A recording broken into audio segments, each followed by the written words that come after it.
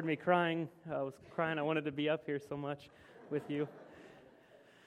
This is our third week here, but the first time we've been up here all together. So I just wanted to introduce my family here. This is Harper. She's 4, and she's holding Tiggy. This is Evan, and she's 2. She's holding Precious. And this is Jen. She's 28. At some point, I'm going to have to stop doing that. All right, you are excused. So thank you, and thanks for sharing that song with us. And everyone else gets to stay for a couple hours. I want to start out with a story, the creation story. Some of you have heard the creation story, but it's going to be a little bit different today. And so on the first day, God created the dog. He said to bark, sit by the front door and bark when anyone comes by. And he said, for this, I will give you 20 years. The dog said, well, that's a long time. How about I'll take 10 and I'll give you 10 back. So God agreed. Then on the second day, God created the monkey. He said, entertain people, make them laugh, do tricks. For that, I'll give you 20 years. Same thing. He said, that's a long time. How about I give 10 back? So God agreed. Then on the third day, God created the cow. He said to go out in the sun with a farmer and work really hard, have calves, produce milk. It's going to be a tough life. I'll give you 60 years. The cow said, no, that's a long time. How about I'll take 20 and I'll give you 40 back. And so God agreed. And then on the fourth day, God created man. He said, eat, sleep, play, and be merry. For this I will give you 20 years. Man said, well, that's a really nice offer, nice life, but how about I'll take my 20 years and the 40 years that the cow gave back, and the 10 years the monkey gave back, and the 10 years the dog gave back. 80 years, all right? God agreed, but he said, all right, but you asked for it. And so that's why for the first 20 years, we eat, sleep, play, and have fun. Teenagers, you know what I'm talking about. The next 40 years, we work hard and we provide for our families. The next 10 years, we do monkey tricks to entertain our grandchildren. And the last 10 years, we sit on the front porch and bark at anyone who comes by. Life has now been explained to you. All right, well, today I want to talk about life. I want to talk about some good. Right now, you saw my wife and my 2 young girls. My life's going pretty well right now. I get to come back to my hometown, home church, so a lot of good things. But I know that's not always going to be the case. It's not always going to be good. I know there's challenges. There will be more challenges in my future, in all of our future. Life sometimes can be great, and sometimes it can be hard. And so today I want to look at a man who lived in less than ideal circumstances. His life was tough. And he met another man, Jesus, who made an offer. And so let's look at this story. It's in John chapter 5, beginning in verse 1. It says, sometime later, Jesus went up to Jerusalem for one of the Jewish festivals. Now there is in Jerusalem near the sheep gate a pool, which in Aramaic is called Bethesda, and which is surrounded by 5 covered colonnades. Here a great number of people used to lie, the blind, the lame, the paralyzed. Some manuscripts include here wholly or in part, and they waited for the moving of the waters. From time to time, an angel of the Lord would come down and stir up the waters. The first one into the pool after each such disturbance would be cured of whatever disease they had. And so what we see here was there was a pool, or likely 2 pools, in what today is St. Anne's Monastery. And so the setting here is there's a pool or 2. Sometimes the water moves. And there were people with disabilities that would hang around and wait for the movement and think if they got in, then they would be healed. But verse 4, or lack of, is important here.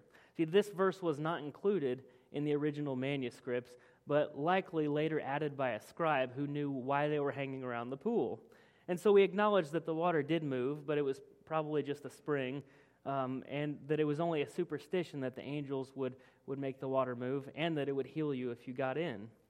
And so that's the setting of the story, and now we get to the encounter between this man and Jesus.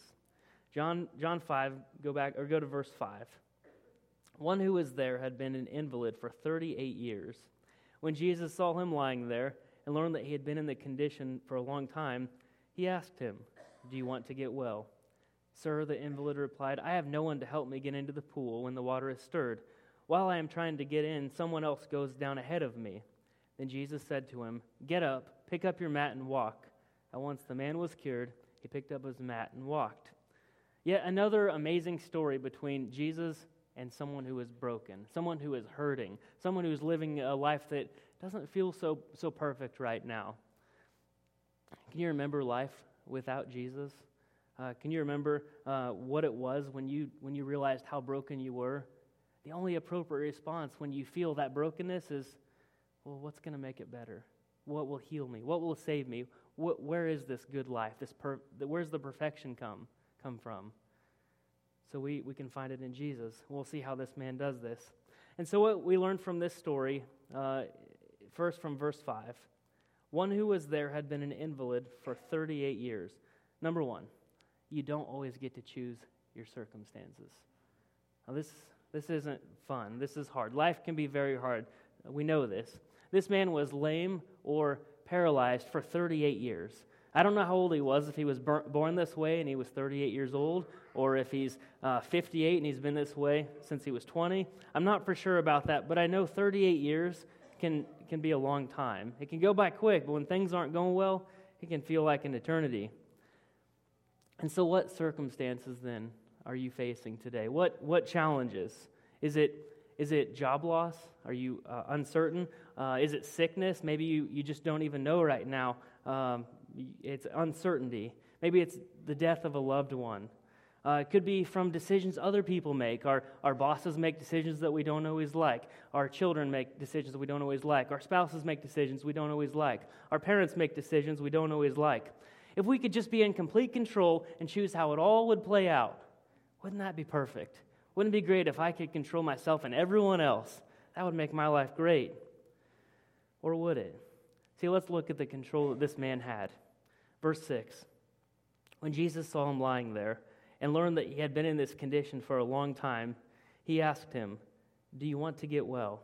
So number 2, you do get to choose your condition. You don't always get to choose your circumstances. You don't get to choose how life is, the things around you, but you do choose how you respond. Your circumstances can be from other people.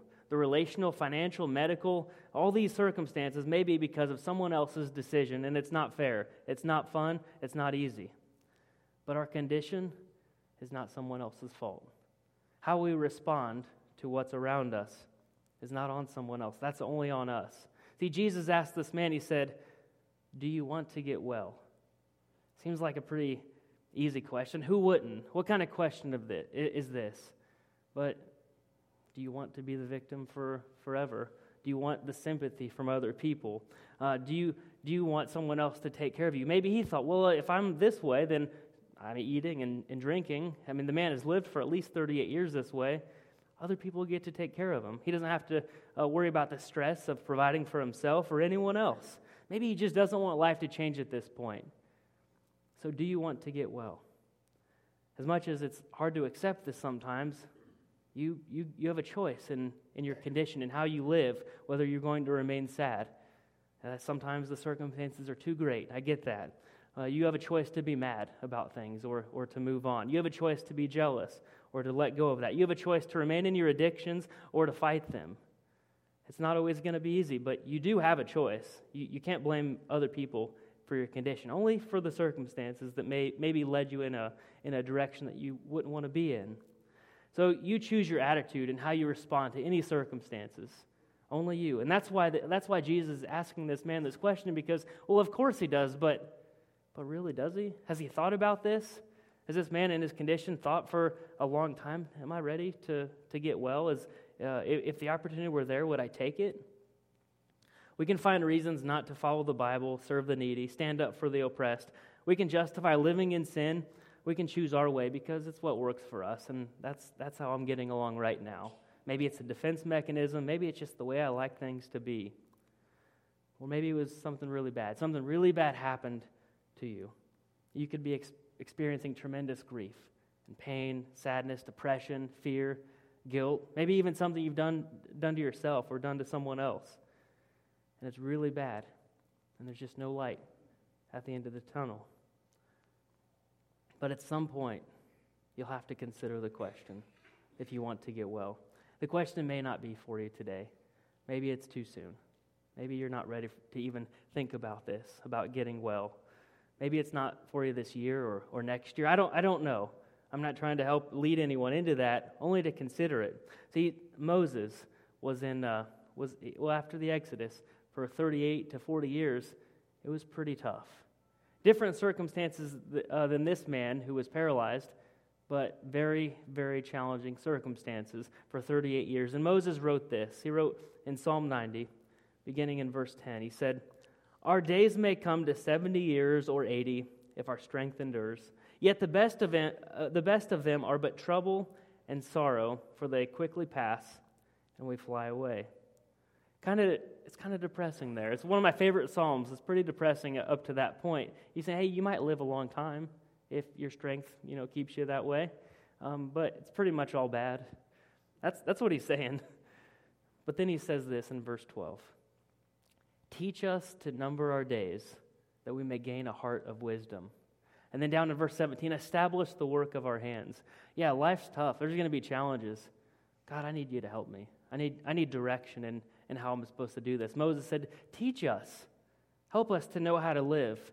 We all think, life could feel like it's really long, or sometimes it can feel like it just flashes by. We need help. And that's what Moses is asking for. And so how will you make the most of today and tomorrow and the next day? Because this man in the story was not looking ahead. See, just like what we naturally do, he looked back at his circumstances. He looked around and he looked back as to how his future would be. See, verse 7, he says this. "Sir, the invalid replied, I have no one to help me into the pool when the water is stirred. While I'm trying to get in, someone else goes down ahead of me." He's making excuses. I'm going to blame everyone else for my condition, for me not getting well. So that question meant so much. So number 3, your past does not have to determine your future. Yeah, what has happened in the past, it can have great impact, great effects, but it does not determine your future. The man near the pool had no one help him. No one had helped him into the water, in this water that he believed would heal him for 38 years. At some point, he just gave up. See, this man is still living right now, so we know that he ate and drank. How could he have gone 38 years without finding a way to at least fall into the pool, get close, or get help from someone else, whoever's giving him food and water? Why wouldn't he have just somehow got them to get him into the water, not for 2 weeks, but 38 years? It's because his hope was all gone. We know it was gone because if it were not, when Jesus said, "Do you want to get well?" he would have said, "Well, of course, yeah. Hey, grab onto my shoulders. I want you to dip me into the pool when it stirs." No, it was like he forgot about that. He moved on from that. His forward thinking was gone. His hope was gone. The man at the pool was looking at the past. He was looking at his circumstances, and he was even pointing fingers to all those around him. He was blaming everything else. So do you want to get well? What's it going to take? I'm not asking you to try to think of what it's going to take to make everything perfect and right and happy. It's just not going to go away like that. I'm not trying to preach a self-help sermon that you can do this by yourself. See, if that were the case, then that text would have said something completely different. It would have said the man dipped himself into the pool and he was healed. See, that would have been self-help, but it wasn't going to happen that way. No, he needed something more. What I'm asking you to do is only to consider looking ahead. Teach us to number our days that we can gain a heart of wisdom. How should you live this week, next week, the rest of your life? What decisions need to be made? I hope that this story speaks to your situation today. I know everyone's circumstances are different. The challenges are different, the fears, some things that haven't even happened yet. Life is different for all of us, but I want this story to point us all into the same direction. So we'll finish the text and look at what that direction is. Verse 8, "Then Jesus said to him, 'Get up, pick up your mat and walk.' At once the man was cured. He picked up his mat and walked." Number 4, Jesus wants you to be well. Now that seems obvious. Jesus, why wouldn't he? Now he wants us to know it. He gives us constant reminders. It's why we need to stay in the Bible, that we need to keep reading to understand God's truths, and not just what I think or what I believe because of my circumstances, or everyone else makes fun of me and no one else cares about me, so why would Jesus be any different? No, we have to go back to the truth. Second, for the person who is grieving, Jesus wants you to be comforted. 2 Corinthians 1, 3 and 4. Praise be to the God and Father of our Lord Jesus Christ, the Father of compassion and the God of all comfort, who comforts us in all our troubles, so that we can comfort those in any trouble with the comfort we ourselves receive from God. So God wants us to be comforted, but He also wants us, when things are going well in my life, I need to be looking around. Who else is hurting right now? Who needs a little support? Who needs some encouragement? I'm comforted, not so I can just enjoy it, but so I can enjoy it and try to reach out to those around me. For the person who is broken, Jesus wants you to find peace. John 16:33, I have told you these things so that in me you may have peace. In this world you will have trouble, but take heart, I have overcome the world. All disciples of Jesus, he's speaking to all of us. You will have trouble. Not they're going to have trouble, but they're not, and you might have trouble. I don't know. No, you will have trouble. But Jesus says, hey, it's okay. I have overcome the world. He's pointing to something better, and we'll get to that. For the person who is overwhelmed, just exhausted, I don't know if I can go on anymore, Jesus wants you to find rest. Matthew 11, 28-30. Come to me, all who are weary and burdened, and I will give you rest. Take my yoke upon you and learn from me, for I am gentle and humble in heart, and you will find rest for your souls. For my yoke is easy and my burden is light. And if everything else is going well, but you're just kind of lost, I just don't know how I'm supposed to do this, Jesus offers a better way. Luke 9:23, whoever wants to be my disciple must deny themselves and take up their cross daily and follow me. It's simple. We follow Jesus every day ahead of our own desires and our wants. Matthew 6:33, but seek first His kingdom and His righteousness, and all these things will be given to you as well. The comfort's there. He's telling us, how do you do it? How do we follow Jesus? Seek His kingdom, what He's about, His righteousness, and the worries will be gone. Doesn't mean life's going to be perfect. Doesn't mean the circumstances are going to change, but the condition can change. See, when the man at the pool had no more hope to move forward, when life didn't seem like it could offer any good, this was it. Jesus stepped in and gave the man exactly what he couldn't do for himself. And that's exactly what Jesus offers us today. The comfort, the peace, the rest, all those offers are there. Those are great. We all need those at times. The direction, also good. He takes away the burden. He says it's light. He tells us even how to follow Him. But what are we really looking? Why are we doing all this? Why are we trusting Him? See, I want to share one last short passage that Paul writes, as his circumstances were horrible, but he still was choosing to follow Jesus, and here's why. Colossians 3, 1-4. Since then you have been raised with Christ, set your hearts on things above, where Christ is seated at the right hand of God. Set your minds on things above, not on earthly things, for you died. Your life is now hidden with Christ in God. When Christ, who is your life, appears, then you also will appear with Him in glory. See that last part? Then you also will appear with Him in glory. That's when the good's coming here. It's not always about just looking forward for the rest of my life here, but set your minds on things above, looking upward. I mean, obviously forward in our time sense, when we leave here, we go to heaven, that is forward, but we can just think of, well, when I retire, or how do I set myself up for when my kids are ready to go to school? All those things are important, but I need to be thinking about more, eternity, what really matters. And just like with Paul, just with me, with all of us, this isn't easy. This isn't like a one-time thing. You heard this, you make this decision, you answer the question, you're good to go. It's all going to be a cakewalk. No, I worry. Sometimes I have guilt and shame. Sometimes I have pain. Like I said, my life's going pretty well, but I know that it could change today or tomorrow. So I have fear. I have fear of the unknown. This is not a one-time decision. The perfection doesn't come until we get to heaven. I don't know what that's going to be like, but I have reason to trust that it's going to be great, that it's going to be perfect. And for now, while we're here, we can go on this journey together. We can encourage one another to seek His kingdom and to share the gospel. I'm very grateful to be back home at the Mount Pulaski Christian Church and in this community. I have a lot of family here and friends and just relationships, and there's some people I don't know well, but I'm really excited for this opportunity to get to know more people and to grow in not just, hopefully not just Sunday morning, how's it going, but meaningful relationships, because we can live this life more effectively, and we can seek His direction and His kingdom and His righteousness a lot better if we do it together than if we try to just do it on our own. My mind's limited. All of our minds are so limited, but we put them together and we seek God's truth together. I think it can work out so much better. The man we read about today, he received new life.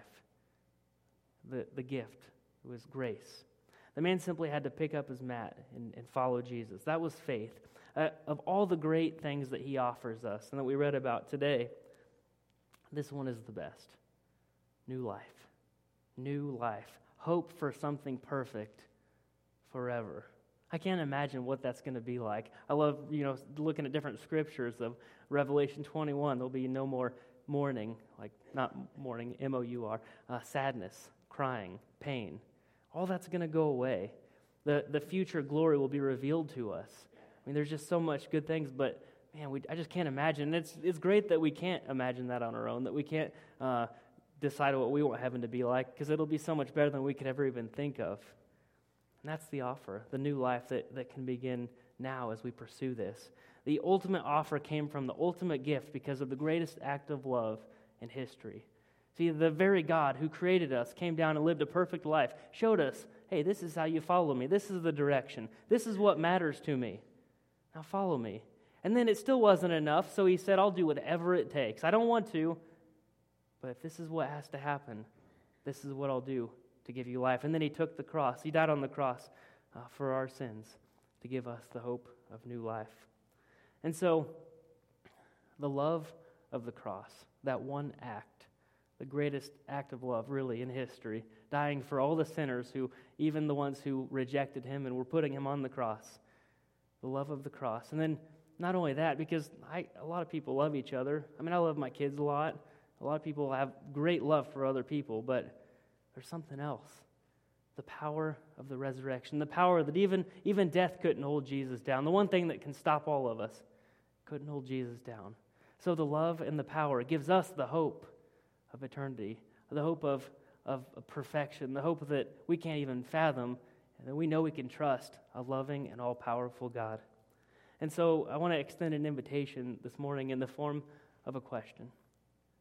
Do you want to get well? If yes, Jesus has made the same offer that He made this man, grace, the gift of life, and faith. Will you put your trust in Him? If today is the day that you would like to accept this gift of new life, I'd like to extend the invitation that if you would come forward, either during the next song I'll be up here, or at the end of the service, come forward and talk with me or Mark or the prayer counselors or Garrett. So, all right, let's pray. Father God, thank you so much for the love that You've given to us, the direction of life, all the gifts that You give us of comfort and peace. But mostly, God, I thank You for showing us how much You love us. I thank You for the hope that You provided. We pray for all those here today. I pray that this message, this text, is just a reminder that You want to give us a life of purpose and meaning. And so, God, please guide us as we move forward this week, and to consider how we will establish the work of our hands. We thank You again for Your Son and for Your love. In Jesus' name I pray. Amen.